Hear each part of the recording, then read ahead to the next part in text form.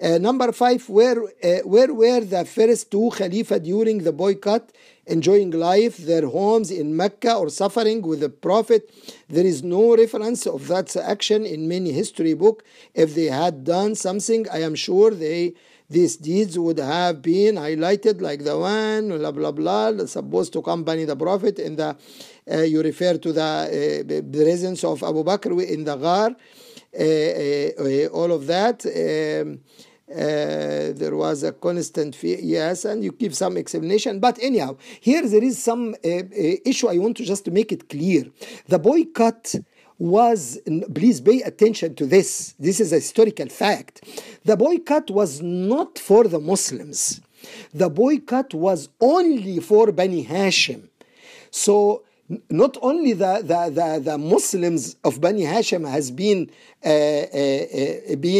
boycotted in this and forced to live in the mountains.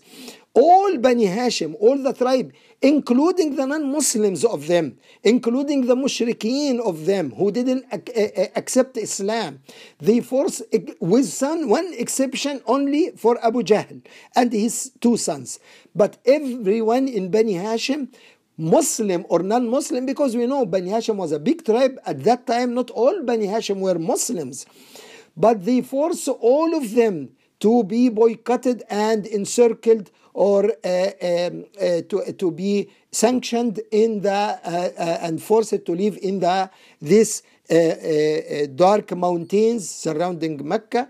They forced them to do that. So please keep that in mind. The boycott was not for the Muslim. It was for Bani Hashem. Why Quraysh did that? They want to force Bani Hashem to surrender the Prophet ﷺ to the kuffar, of Quraysh, to Abu Jahl and Abu Sufyan and Umayyah ibn Khalaf and those Al-Walid ibn Utbah, those tyrants in Quraysh. They want to Bani Hashem to hand them the Prophet so they kill him and finish the fitna. That is why they want to kill the Prophet. That was the reason behind the boycott. It was not just to prevent Islam. No, it was a trial to kill the Prophet and force Bani Hashem to abandon the blood, not to seek the revenge for the blood of the Prophet when they give him to Quraysh, so Quraysh kill him. So that's why the reason for forcing Bani Hashem to stay in the mountain, whether Muslims or Kafir, all Bani Hashem has to pay the price for not surrendering the Prophet to Quraysh so it can kill him. That is why you find many Muslims, they were not included in the boycott, including Abu Bakr and including Uthman, of course.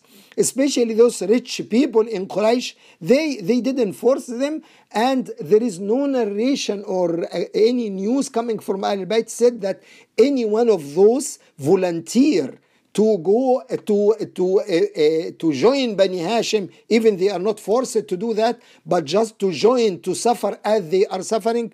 No, not for Abu Bakr and Uthman. Actually, by that time, on the 10th year of the Hijrah, until that time, Umar was not a Muslim yet. Umar accepted Islam just 1 or 1.5 years before the Hijrah. So at that time, this time was 3 years before the Hijrah. Umar was still, he has 1.5 years to accept Islam. He was among the kuffar at that time. That is Umar. So from the famous companions, the Abu Bakr and Uthman, no one of them joined.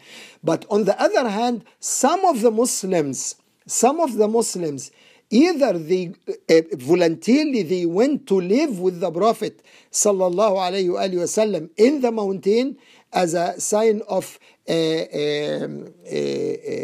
siding with their brothers and siding with the Prophet sallallahu alaihi wasallam and siding with Bani Hashem, and some of other Muslims who are living outside Mecca, like Abu Zar. Abu Zar came with camel full of goods, full of food supplies, and he just make his way to the mountains to give the Bani Hashem.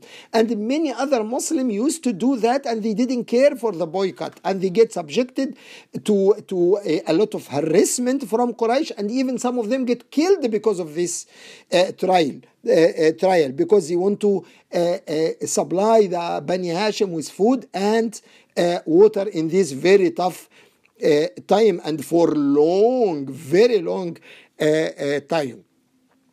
And actually, not only Muslims, some of the kuffar from Mecca, they didn't accept or approve this tyranny, this kind of treaty which they wrote down and put in the Kaaba.